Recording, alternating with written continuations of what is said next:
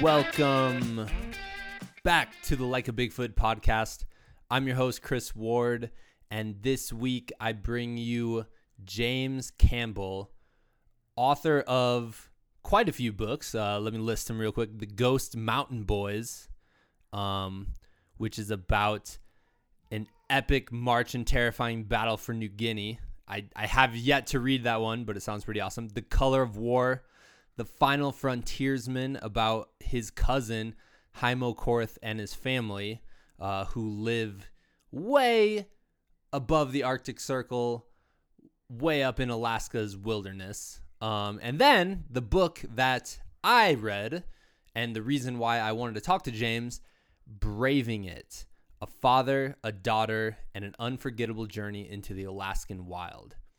So on this podcast, we talk about James's trips with his 16-year-old daughter, Aiden, to the Arctic wild and their canoe trip up the Hula Hula River into the Arctic Ocean.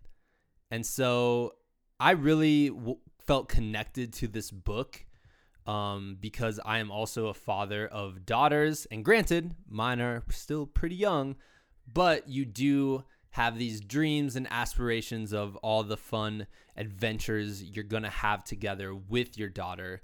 And it was just kind of nice to see that someone out there actually took their daughter out into the wilderness and had these epic adventures. And so I would highly recommend anybody with kids, or really anybody if you're an adventure book junkie like I am, to check out this book. Once again, it's called Braving It by James Campbell. I was too embarrassed to read quotes from his book to him while we were talking. But here's a quote from the book that I really enjoyed. He says, "I've been thinking about something Aiden said the night before. She's been talking about experiences that strip life down to its bare essentials, simplifying what, for most of us, is a demanding and complicated existence into basic needs. On an adventure like this, we evolve. 2 days in, our minds and bodies rebel against the drudgery and hardship. Then, at some point, we get used to it. We become honed and hardened. And then there's an ultimate level, reached only when we begin to want and even crave the experience, regardless of how demanding it is." And I thought, so that's the end of the quote. I thought that was probably the perfect description of an adventure and the importance of putting yourself out there and the importance of exploring the wilderness and having these trips. And quite honestly, man, I looked up to James as I read the book, and I really respected him and some of the choices he was making with his daughter. I mean, yeah, there was hardships. Yeah, there was polar bears. I just skipped from hardships to straight up polar bears. But yeah, they faced some stuff together. But I have to imagine it gives him confidence as a father to kind of, quote unquote, let his daughter go as she's, taking the next step. Basically, the age of 16, you're starting to move away from your parents, and you're starting to be more independent. And I have to imagine like having this experience and seeing his daughter in situations that weren't necessarily easy, and seeing how she handled those and helping her along the way to handle hardships. It has to, I don't want to say make it easier to let her go on to the next stage, but it has to at least give you some confidence that, yeah, I'm raising a human correctly, and she's going to be strong and independent and be able to withstand all the craziness that life throws at you. And I really, really respected that. Also, the other quote, dude, this is the part that almost made me tear up, so I didn't even want to bring it up while I was talking to him. But he mentioned, and I don't know the exact quote, but I remember it specifically, and it stuck with me for quite a while. I read the book about a year ago. But basically, he was talking about wanting to have an adventure with his daughter for like one last time, because in the future he knows he'll be hearing about all the adventures, but he won't necessarily be partaking in them with her. And woo, as a dad to daughters, dang, man, I was like on the airplane reading this, like crying. But yeah, that definitely like hit some nerves and hit some emotions. So anyways, already this intro is way too long. Check out all the Like a Bigfoot other podcasts. You can find us on our website, likeabigfoot.com. Join the Facebook group where we post stuff and whatnot. Kind of preview the next week's guests and review the previous week's guests. And yeah, share with some friends, guys. I want to grow this. I've had quite a few people tell me that the podcast has really been a positive part of their week, and which blew my mind because, you know, I record this in a room by myself. And then people are like, yeah, we actually listen to it, which is cool.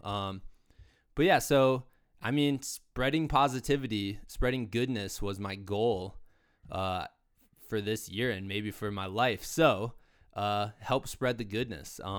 Subscribe to iTunes, leave us a review. You can say how the host is all right, but he says awesome and dude a lot. That's cool. But yeah, help us out, dude. That would be awesome. All right, enough with that. Welcome to the podcast, author, dad extraordinaire, James Campbell.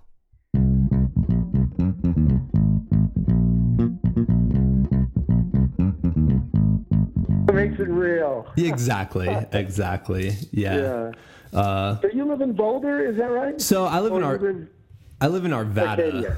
Yeah. Oh, Arvada, right? Yeah, Arvada, I meant. Right. Okay. Yeah, that's great country. I mean, we discovered Boulder's only 30 minutes from our house, and we've been up there pretty much constantly. So.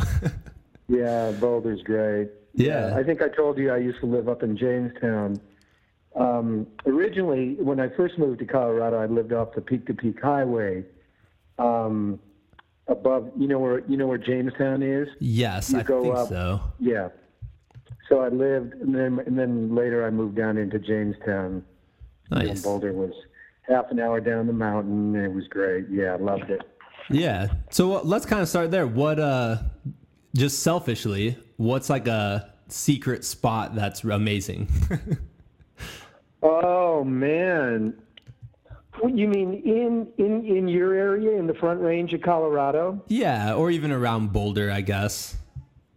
You know, God, man, it's been so long. When I used to go up into the Indian Peaks wilderness all the time, and there was nobody. There was nobody. Now I understand it. Well, you know, there were people on the weekends, but if I went during the week, I could go up with my dog and we could camp at some of those lakes or cross over into Rocky Mountain National Park, and we wouldn't see anybody, you know, for days. And I don't know what it's like now. I imagine, you know, things have changed because a lot of people have moved into the mountains. Oh, yeah. And of course, Boulder has grown. So, you know, it's really hard for me to say, but you know, Jamestown is still a great town. I don't know if you've ever been up to the Merck. We haven't yet.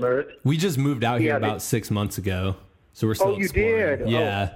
Oh, okay. I forget, where are you from originally? So I'm originally from Iowa, right on the Mississippi River. Oh, you are? I know you're from Wisconsin, so Midwest. Yeah. Midwest pride. Yeah.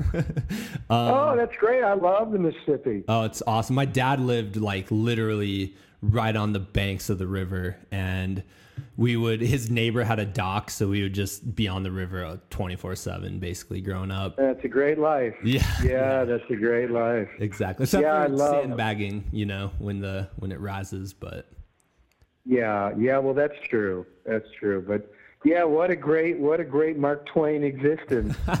But if you go up to, you know, if you go above Boulder, you go up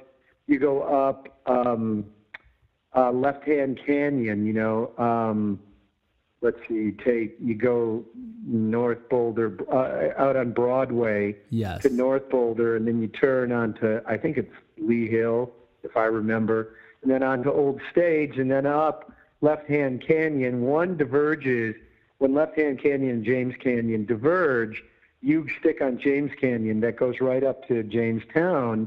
And the Merc is great. I don't know if you like kind of bluegrassy folk music. Yeah. But they got a bunch of local mountain musicians, and I think they still have like Thursday night bluegrass night or something like that. And the Merc serves great food, and it's just a ton of fun. And do you know the town of Gold Hill? You know, I've heard my dad is like a huge music fan, and he lived out here. After he moved from Iowa, he lived out here in Fort Collins for a while, and he just raves about having to go up to Gold Hill to watch some concerts. Yeah. Well, they got the Gold Hill Inn, and they have all kinds of great music there. It's a really nice restaurant, but they also have really great music. Yeah. And then there's a little tavern that my friends used to own called the Millside Inn, right on the Peak to Peak Highway, and they used to have bluegrass night every Friday night too. But last time I was there, I saw For Sale sign. Oh. And I didn't get to talk with my friend, but just that whole area. There's just so many great little towns. It's crazy. Have you ever been up to? This was in Fort Collins or up the Poudre River, but the Mishawaka Inn. Yeah, I've never been there, but I've heard about it tons of times. It's crazy. It's this tiny building, but they have on the weekends like 400 people just camping on the side of the highway. Yeah, that's great. Going to a concert. That's so great. Yeah, and when I was a kid, I'd always love it because the waiter there had a mohawk, and it would extend into a ponytail, and it went all the way down to like his knees, and then wrapped up and put into a holster. Yeah. Oh man, the coolest thing as a kid. Yeah, it's a great area. Yeah, that's awesome. So you're in Wisconsin now. Yeah, I live. We have a little farm just outside of Madison, and it's nice. I grew up in Wisconsin, and when I left at 18, I swore I'd never return. Yeah, and I'm back, willingly, and but our daughter. We have 3 daughters. They're getting older. The youngest is 11, and I think when she graduates, we'll head out somewhere. I'm not sure where that might be, but we'll see.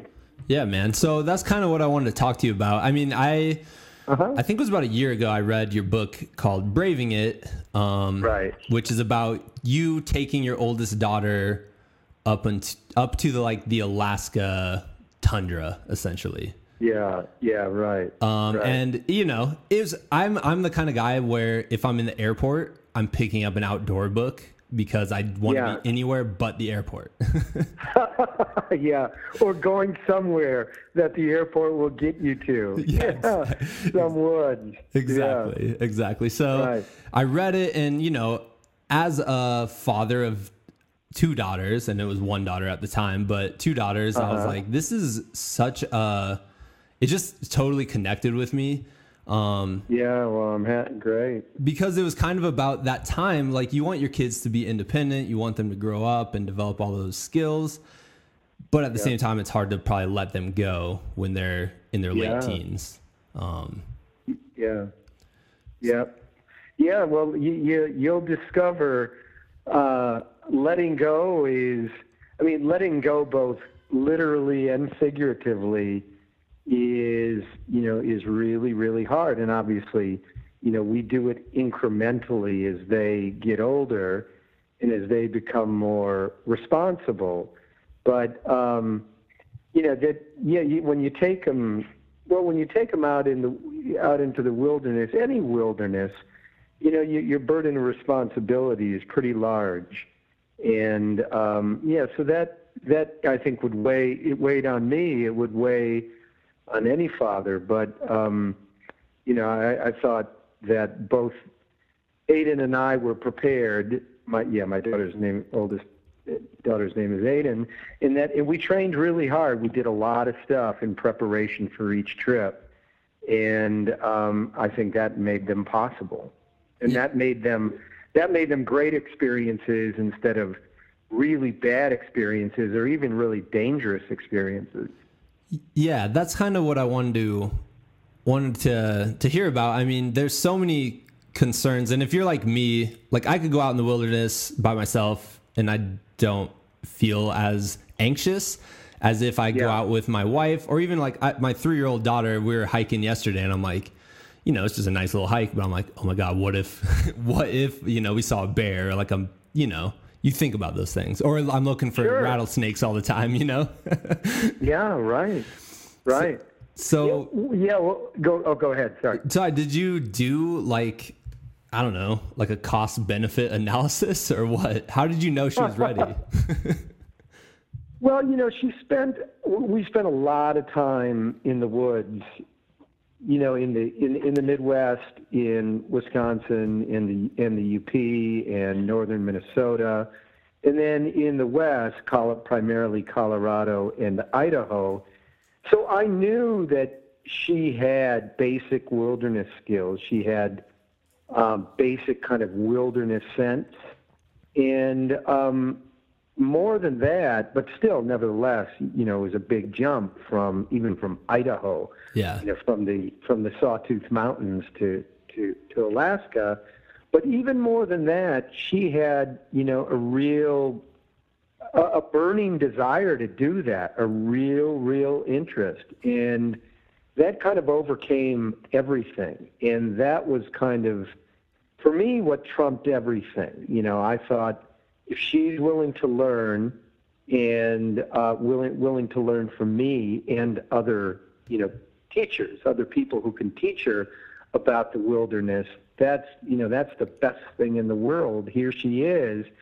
So let's do it. Now, my wife has spent a lot of time in the woods and the mountains, but she was, obviously it's her oldest daughter. She was worried and very concerned. So she made us promise before, in preparation for each and every trip, that we would indeed be ready, to tackle the obstacles. Now, obviously, you can't be ready for everything, but you try to be, for every kind of unexpected urgency that might arise.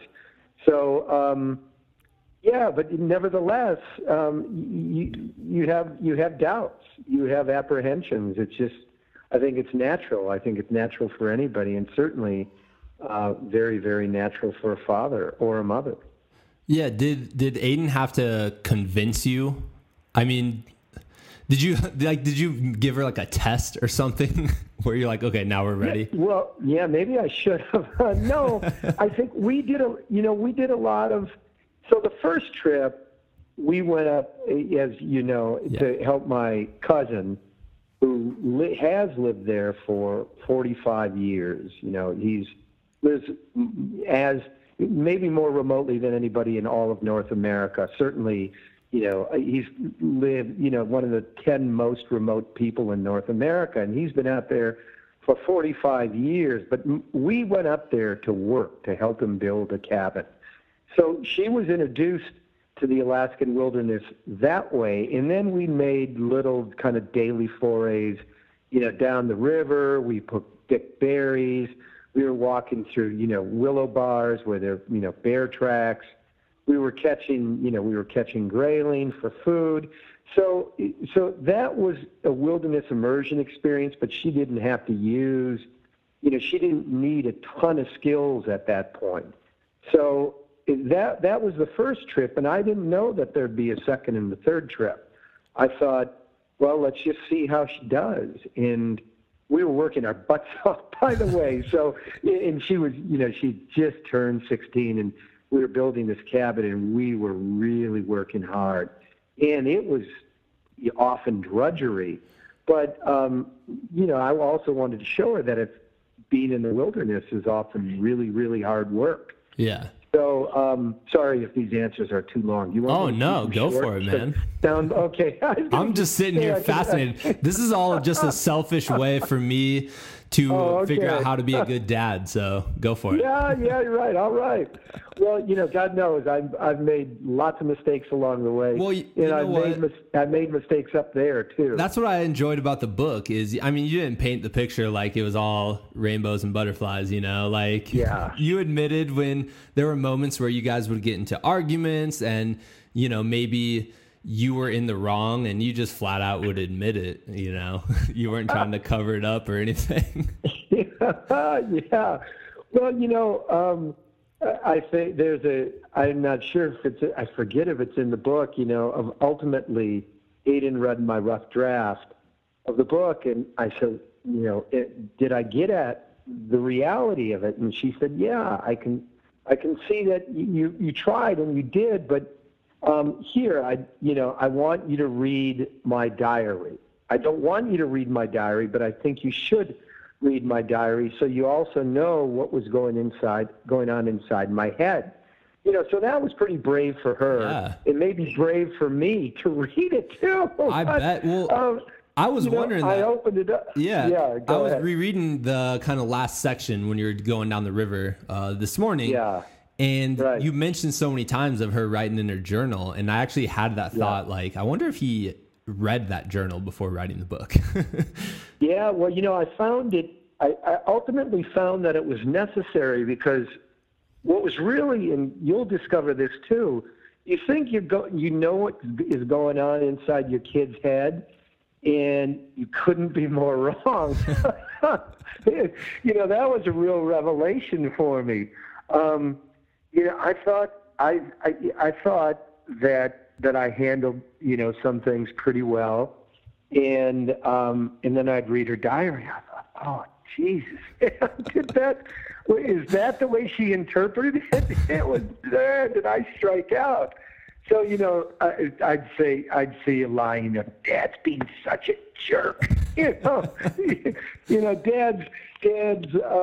being, humorless, or Dad is whatever. So it was pretty eye-opening. And, but overall, I think I got it right.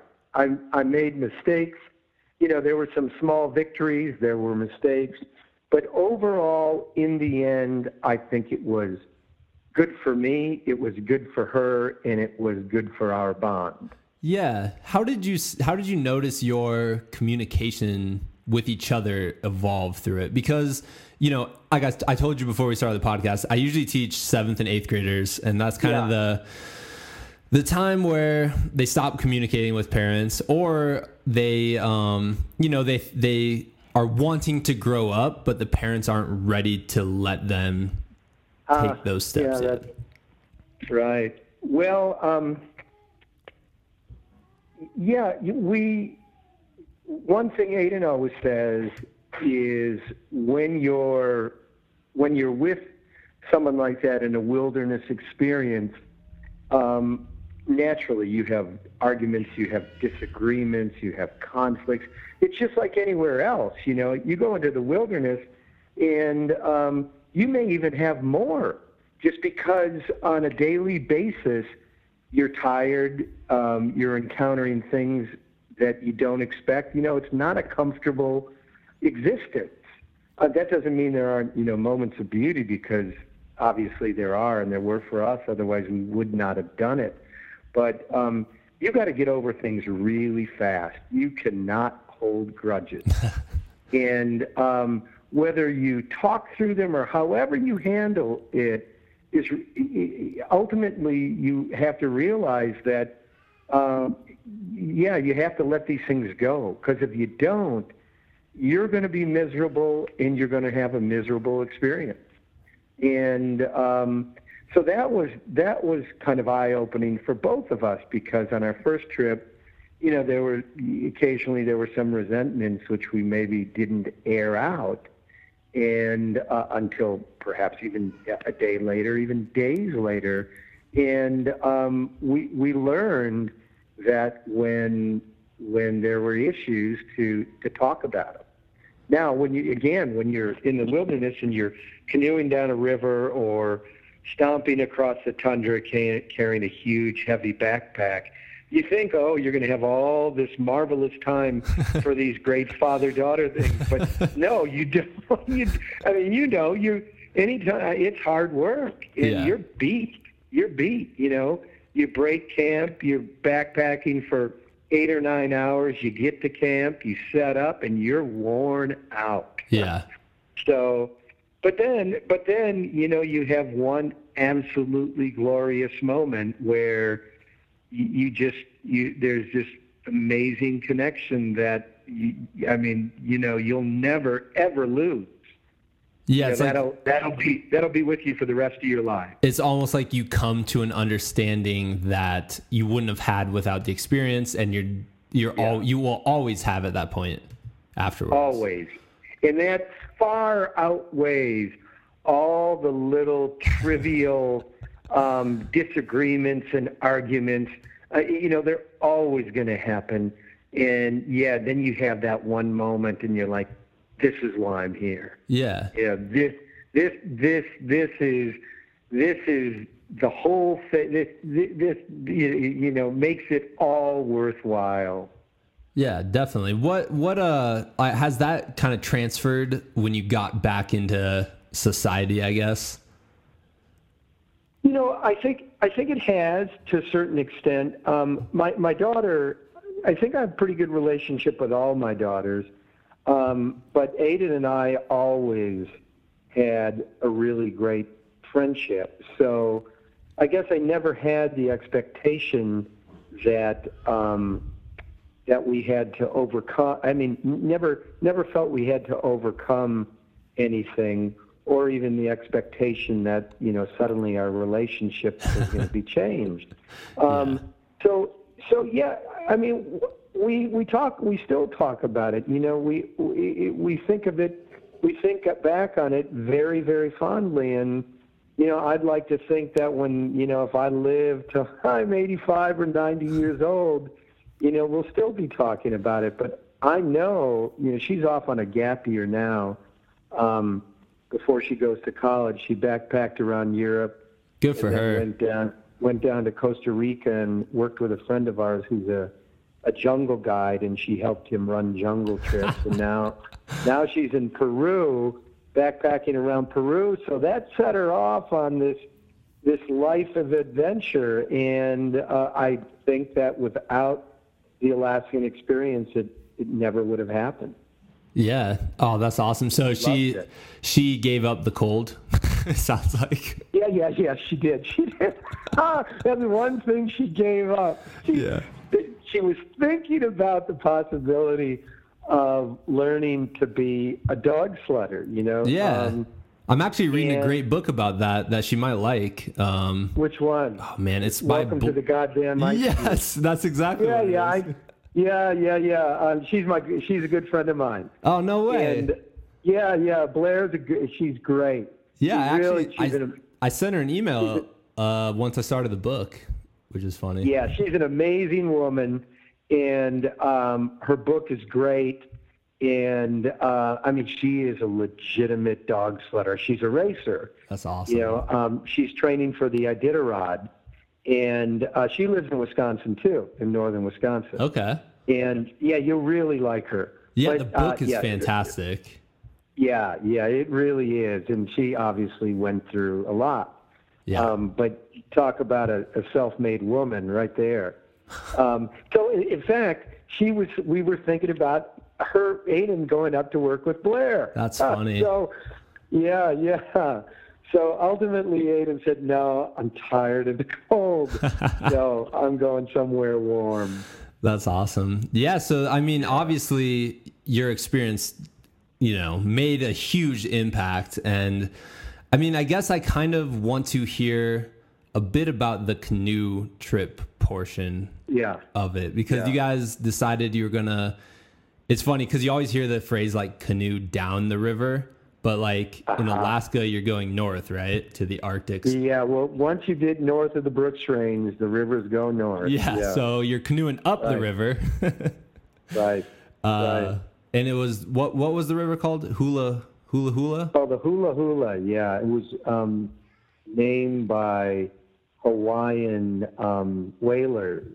Yeah, the whaling ships they used, they would begin in Hawaii, and then by summer they'd come up to the northern Arctic, and they used Hawaiians on their ships, because Hawaiians were great whalers, and they thought it looked like a snake. At the end, it does. Once you get down near the mouth, it kind of winds back and forth. It's not this ferocious mountain river. It's something very different. Yeah. So what made you guys want to canoe it versus raft it? Yeah, that's we've spent a lot of time in canoes. If I were to do it again, I wouldn't do a canoe. I mean, that was the one perhaps bad mistake. So I'll tell you what happened is I talked to people from Fish and Wildlife, people from the Fairbanks Paddlers Club, people who had kayaked it, rafted, and canoed it before. So usually the river, the Hula Hula, is class 2 to class 3. And in a canoe, Ada and I could, do class 2 to class 3. However, what happened is we were backpacking. We were getting a ton of rain and a ton of snow.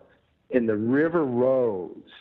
By the time we got to the mouth, by the time we got to the headwaters of the Hula Hula River, we were looking at class 2, class 3, and in some places class 4. Oh, geez. So that, but what are you going to do at that point? Yeah, You're there, you're in. You got to do it, and you got to hope for the best. And some people actually criticize me for that, and I think the criticism is, I guess semi-legitimate. But we did we canoed, and I didn't even go into just for fear of trying my reader, all the rivers that we canoed before we went up there. I kind of highlighted some of our early experiments, and which didn't go so well, because we're used to being in single canoes. So to canoe double is a different experience, and that was something we had to get used to. But we canoed we canoed and kayaked some really big rivers in preparation for it. Okay. But it was tough. Yeah, I had experience one time canoeing down rapids, and I hope you judge me for this because it was so hard. Yeah. And it was we were in an adventure race, me and 2 of my buddies. So there's 3 of us in a canoe, which makes it harder. Yeah. I was oh my God. What's it called in boats where you put rocks in the bottom of it to like balance? Man, what's that called? Yeah, I can't think of it right whatever now. that was, that was me. Yeah. I was sitting in the bottom of the boat, and we're rafting, we're canoeing down like the weakest rapids of all time on the Shenandoah River. I know the Shenandoah River.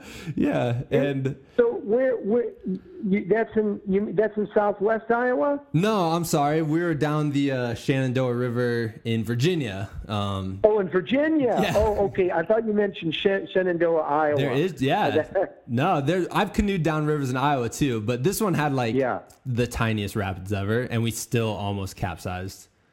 Well, 3 guys in a canoe. They had you in there for ballast. Ballast, right? That's it. Yes. Yeah. So you were in there but 3 guys in a canoe, man, that's crazy. It was pretty hilarious. We were in a canoe, a packed canoe too. We had, quite a bit of weight in there. Yeah. And, but we did a lot of scouting. We didn't. Sometimes we had to hit rapids just because there was no way we could scout them. But we scouted lots and lots of rapids. Okay. And that was exhausting too. But I think that certainly had I expected a class 3 to class 4 river, I would not have taken the canoe. I would have taken single kayaks or a raft. Yeah. But a raft isn't as fun. I mean, if you really want to experience the river, canoes and kayaks are the best way to go. Yeah. Yeah. Well, so the thing I noticed, and I think this is so important just in the development of any teenager, is that they understand the idea, like the cycle of failure, and that it's not necessarily a bad thing. And I think you demonstrated that through your story, that your daughter started to understand, like, I mean, you had moments where, you know, stuff went wrong, especially in the canoe, and it just made you guys into a stronger team and it made her into a stronger paddler.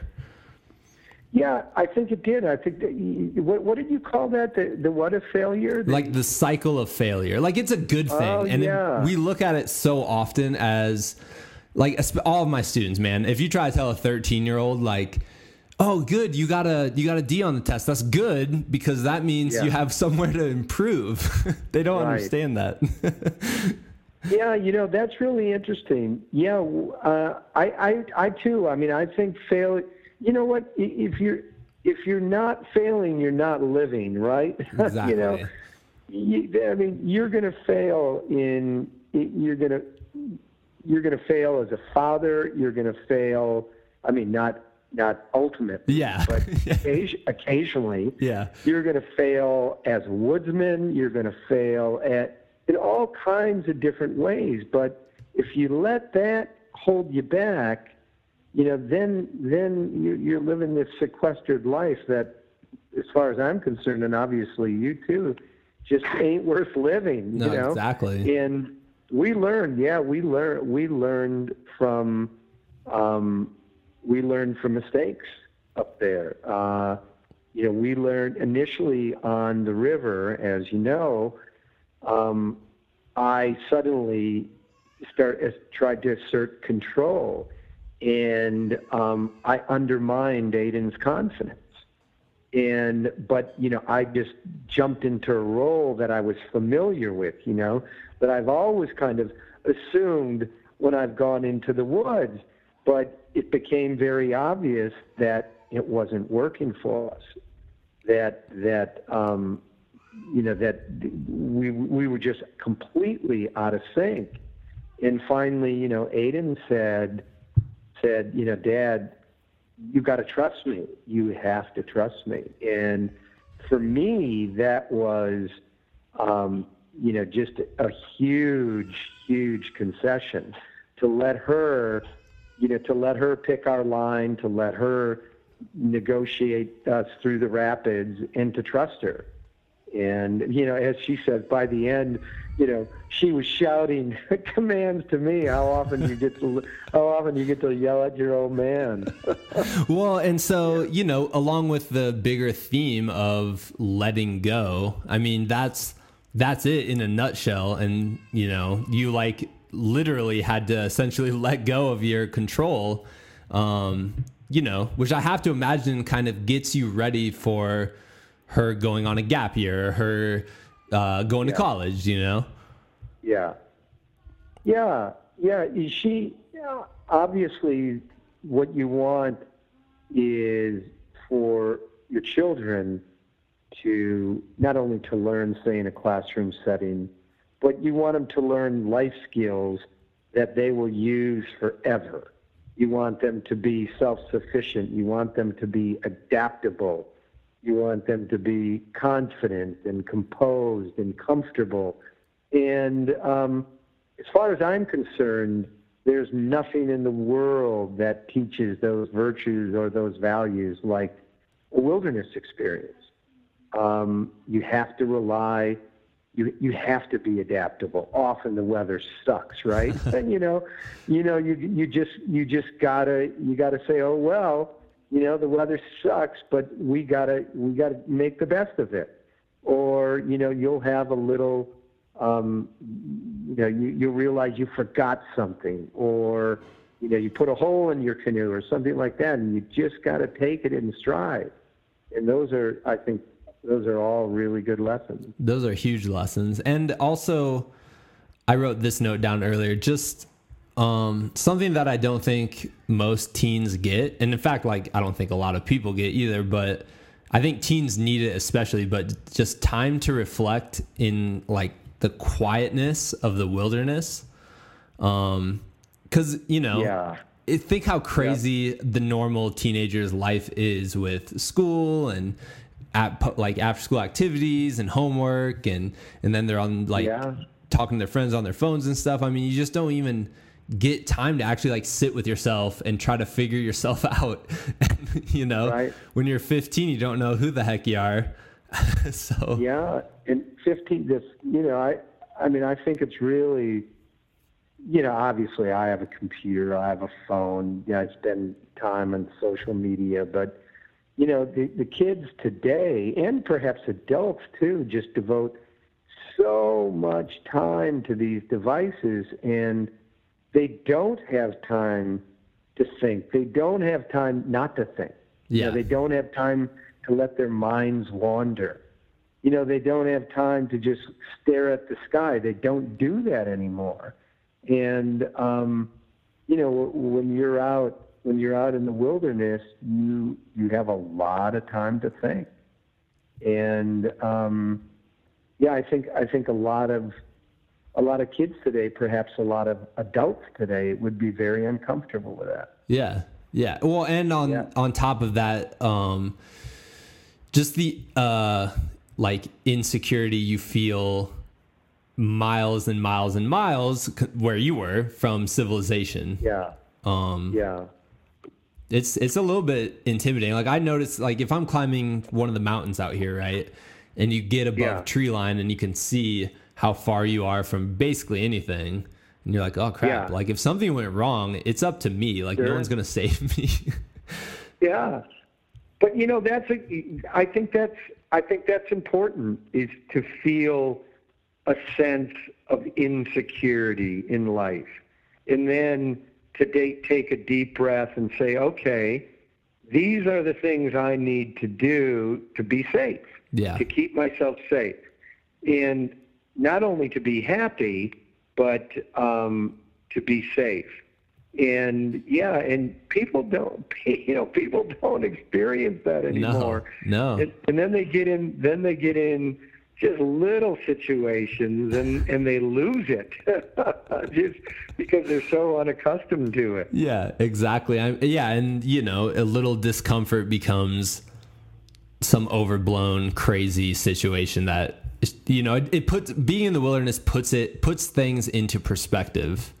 I always tell my daughters before we go on a trip, like that, I said, when you're in the wilderness, you prepare for the worst, hope for the best, and if you get something in between, you consider yourself lucky. That's a good trip. Yeah. I've had some really bad trips. I've had some really great trips. But most of the time you get something right in the middle. And, if you're lucky and if you're prepared, and that's great. Yeah, definitely. Well, my favorite part of the book was when you guys kind of got to the end of the river and you're waiting for the plane, and then all of a sudden a polar bear starts meandering into camp. So I wrote in my notes, bear safety tips, but then I put ... and then in caps I put polar bear safety tips. Well, polar bears are, they're apex predators. They are the top of the food chain. And we saw, a number of grizzlies, and the grizzly, we saw, a sow with cubs too. I just read that part. Unless a sow is really kind of anxious about her cubs, she's going to turn away. The only other thing, where the grizzly is coming upon a grizzly, who's sitting on a kill. Now that is dangerous. Yeah. And you never know. You could be walking through a willow bar and a grizzly could have, killed a caribou, and you are downwind of the grizzly so it doesn't smell you. and then all of a sudden you come upon it, you don't see tracks or anything. Now that can be dangerous. That would be like worst case scenario. Worst case scenario. But a polar bear, a polar bear is just unintimidated. Yeah. They just unintimidated by humans. And so, you pretty much do the same thing you do with grizzly bears. You talk loudly but calmly, and you let that bear know that you're there, and you try to make yourself as big as possible. And, one thing people always do, and you may know this, with bear spray is if there's any wind at all, you don't want to shoot, say, at a bear's shoulders or a bear, if it's standing, a bear's head. And by the way, a standing bear is unlikely to attack. If a bear hunkers down, then he starts throwing his head back and forth, or hers, then it's getting ready to attack. If they're standing, are they just trying to like intimidate you? No, they're just sniffing the air. They're just trying to figure out. Yeah, they're just trying to figure out what's going on. But what you do with your pepper spray, always spray at the ground in front of them, because that pepper spray, by the time it gets there, is going to lift. Oh, okay. And so if you want that pepper spray in the eyes and the nose, so don't spray it right at the eyes and the nose. Spray it down and let it come up. And that's a mistake a lot of people make. And by the way, a lot of people don't, they have pepper spray, but they've never practiced using it. Yeah. That's the great sin, is you have this false sense of security. You got to practice. You got to practice in wind. You got to practice on calm days. Use up a few cans. And by the way, if it's really cold, the propellant isn't going to work. Oh, no. So, yeah. So a lot of people don't know that either. They have bear spray, but they set it out, they set it in their tent, if it gets really cold, and the propellant doesn't work, and then it just fizz at the end of your spray. So you're like, I'm good against polar bears. I got this bear spray, and then it just like...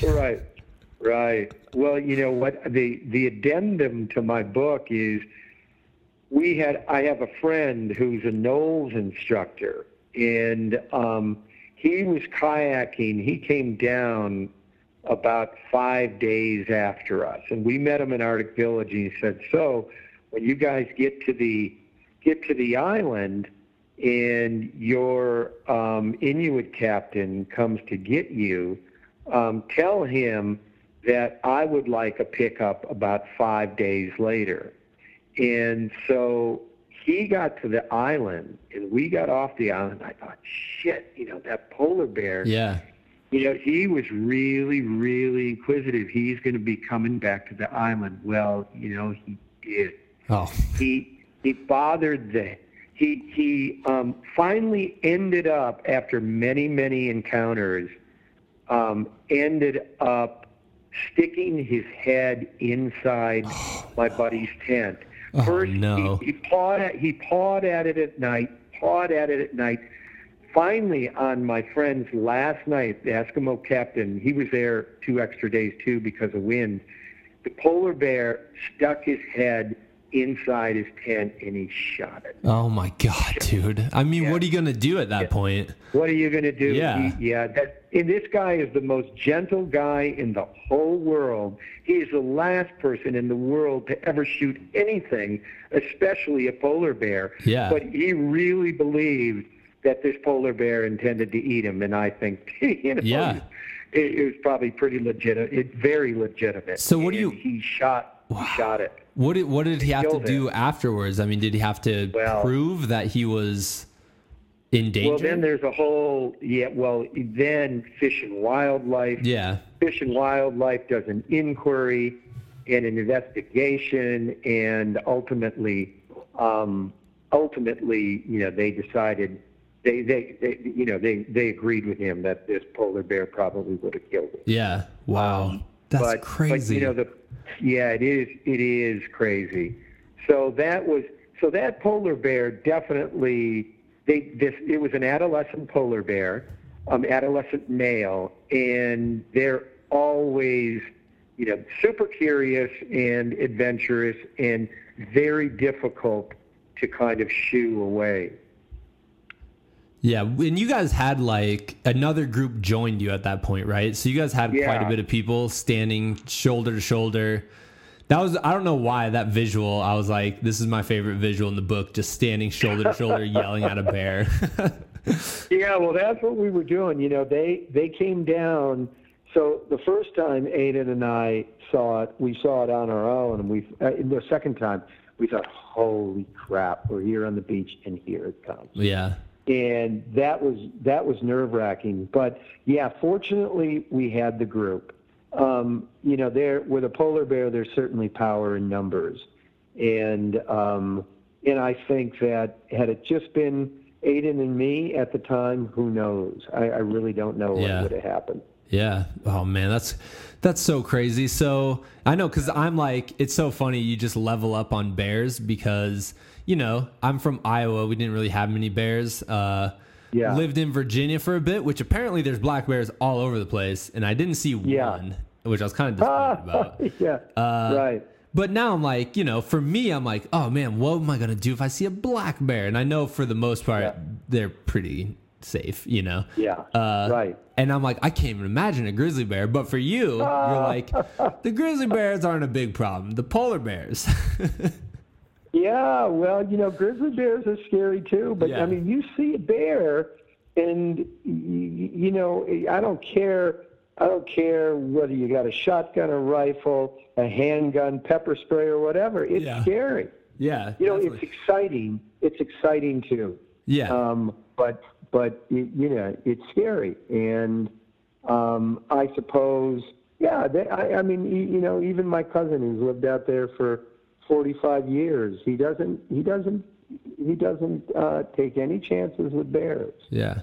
Yeah, and you don't know what they're going to do, and they're freaking gigantic. So yeah. Yeah, you wouldn't believe how big until you see them up close. Yeah. Can you real quick just describe a bear fence? Because you kept mentioning it, and I'm like, I have my own imagination of what it is, and you probably described it at one point, and I just can't remember. Yeah, it's just like you're from cow country. Yes. So it's just like an electric fence for a cow. Okay. And so you set it up around, there's a little battery pack. You set it up around your tent, and it acts as a deterrent. And it can deliver quite a jolt. And the only thing we heard, we also, when we were on the island, surrounded our tents with the bear fence, and we heard later from a polar bear biologist that a lot of the people studying polar bears were using bear fences, and the polar bears had learned to jump them. Oh my God. Which, of course, we didn't know at the time. Yeah. Maybe that's good, because we certainly would not have slept as well. Yeah. Oh, I can't imagine. So real quick, there's a couple more questions. Okay, so I had a moment. I went on I go on a fishing trip with my dad every so often to Canada. And I specifically remember when I was like 10, I was in the cabin and we're cooking dinner and stuff, and my job was to stir the beans. Yeah. And I remember making the biggest mistake of my life, which was complaining that my arm was tired stirring the beans. Yeah. And I have not lived that down for the last 20 years, probably. Poor guy had to stir the beans. Yeah. Did Aiden make any, was there any moments like that where you're like, oh, she's not aware of how hard this is going to be? Yeah. Oh, yeah. I think that, when on our first trip, it was the worst, I think I mentioned that in the book, the worst bug season in the interior. Oh, geez. In decades. And there were mosquitoes everywhere. And yeah, she's like, Dad, when are these mosquitoes going to die down? Oh, no. I thought, they are never, ever going to die down. In fact, they're probably going to get worse. And she was already miserable. And she was also peeling these poles, and it's really hard work. You do it with a draw knife, and you're bent over these poles. And, I described that scene. She was miserable those first few days, and she didn't know how to do it. And I thought, God, have I made a mistake? I never, ever, ever should have brought her here. This was just not smart. And she was fearful.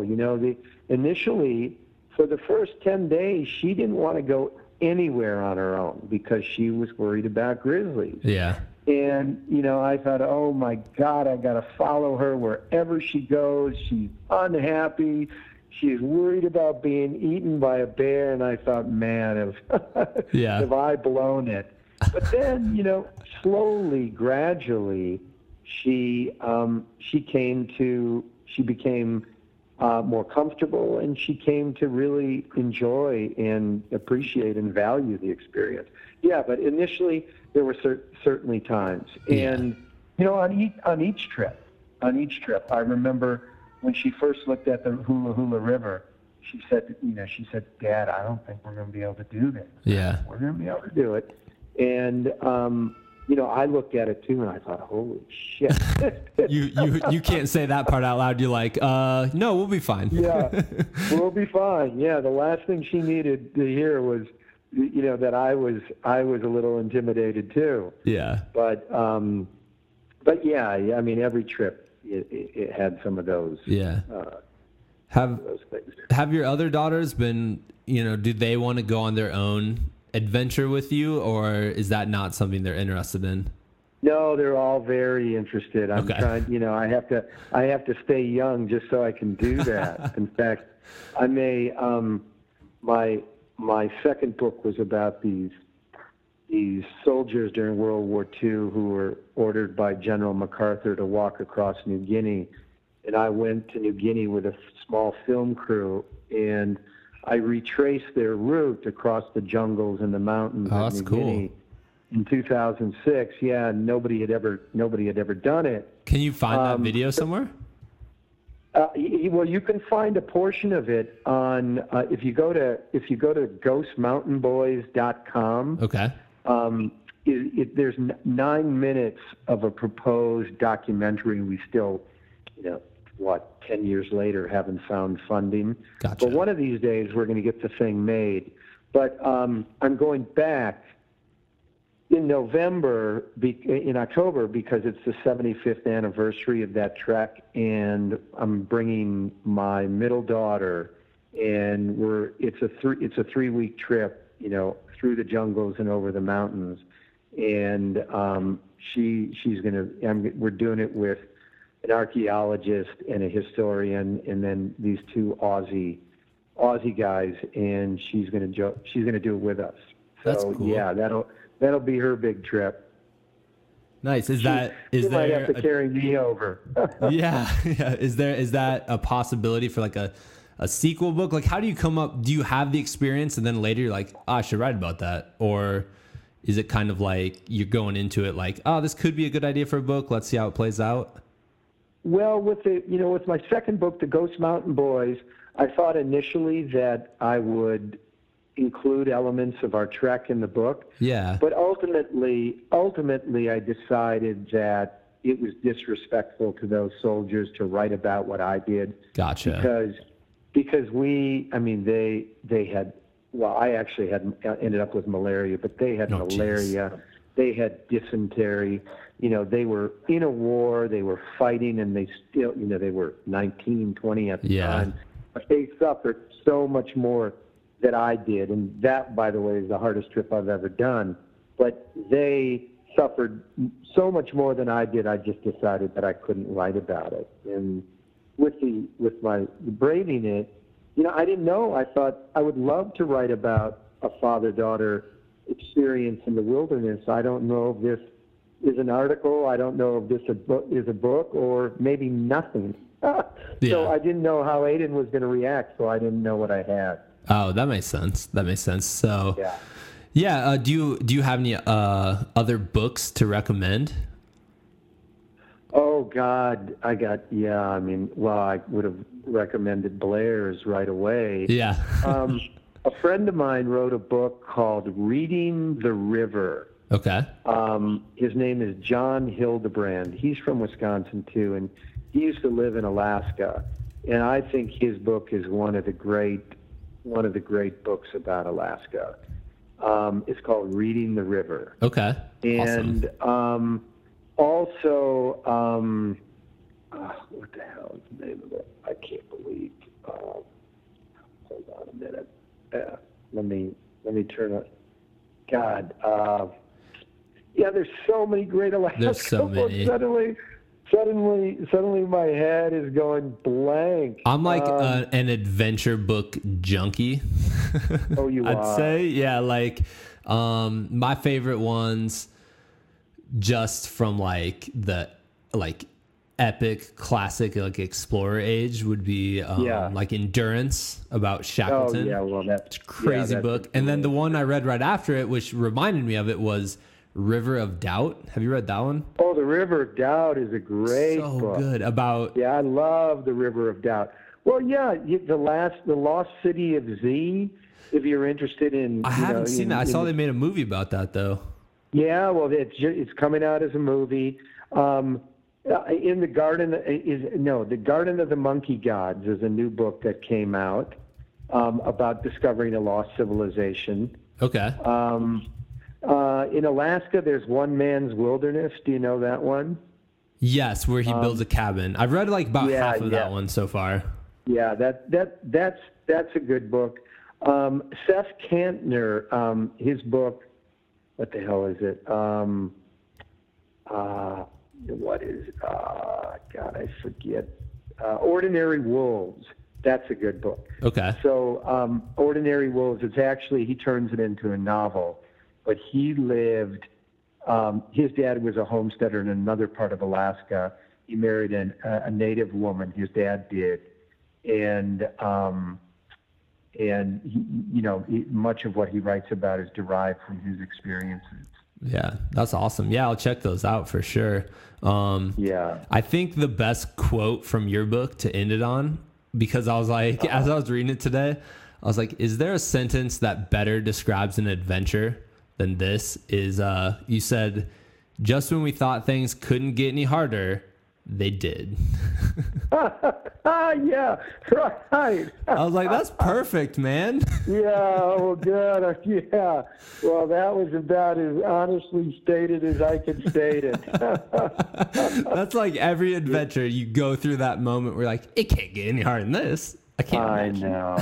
I know. And then you're like, why? Why am I out here? And then the next day, something amazing happens. You're like, okay, I remember. That's why I'm out here. Yeah, exactly.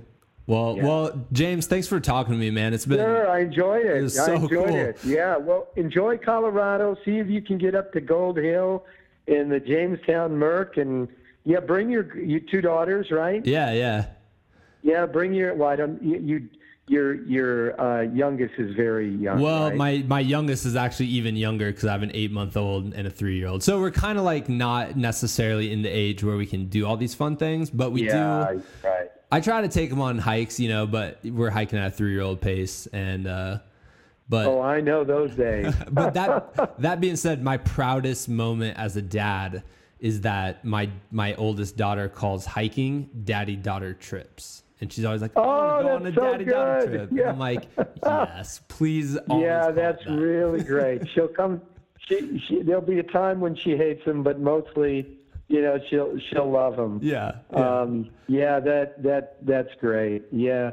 Well, if I can give you one bit of advice, treat your girls just like you would your boys. Yeah. And, ultimately they'll thank you for it. Yeah, definitely. Well, thanks, James. And good luck. Yeah, sure. I really enjoyed it. Thanks a lot. Yeah, definitely.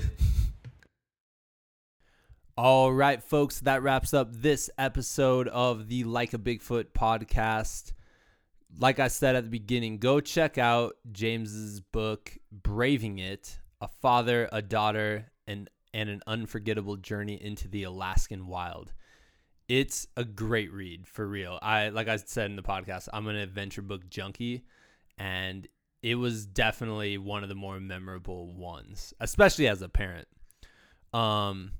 I think there was another quote I wanted to read from the book, because I feel like it kind of sums up adventure, but it also sums up parenthood. Because I mean, and this is coming from a guy with a 3-year-old, but at the same time, like, I already look back on pictures of her when she was 1, and I'm like, oh my God, where did the time go?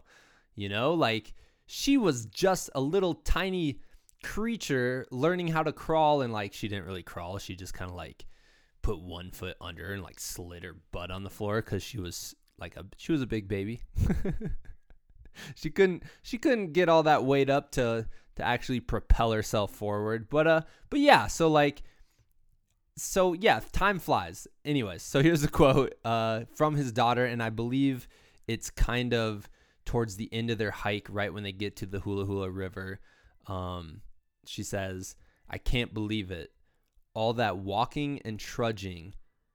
But now that we're here, it seems like it happened so fast." And like I said, that's true of adventure. It's true of parenthood. And it's really just true of life. And so stuff's going to happen fast. So you might as well enjoy the moment you're in. Make the most of today. And I know everybody says this stuff, but everybody says it because it's true. So make the most of right now, right here. Go do something amazing. Do something fun. Do something that lightens your spirits and, you know, makes your heart like jump for joy or something. I don't know. Enjoy your moments. Enjoy your family. Enjoy your friends and your kids and all that fun stuff, because time's going to fly, man. All right, and then terrible segue. As you're enjoying these moments, be sure to check out all of our other podcasts. I was thinking of which ones I would pair with this one would be a good tag team. And I would probably suggest episode number 27 with Sean Forey. He was the first, him and his partner were the first people to do the Pacific Crest Trail in the winter. And just from the perspective of an epic adventure and being really cold and kind of, you know, going out into the wilderness where they're not going to see anybody else and you're going to get that solitude. It's a great story. It would be a good pairing with James. And then just from the perspective of fatherhood and being a dad, I would suggest episode number 3 with Aaron Johnston, one of my friends and someone I look up to as a good role model of being a parent and being a father. In fact, after I talked to James last night, I decided I was going to give Aaron a call today, and we chatted for about an hour, and I was like, dude, I called you because I talked to this really cool dad who was really just good at being a dad, and that reminded me of you, and you're a good dad too and stuff. That was basically, I was really excited when I was talking to him. So anyways, yeah, check those ones out. They're on our website. Subscribe to iTunes, leave us a review, all that fun stuff. But most importantly, go out and have an amazing week and have a great adventure.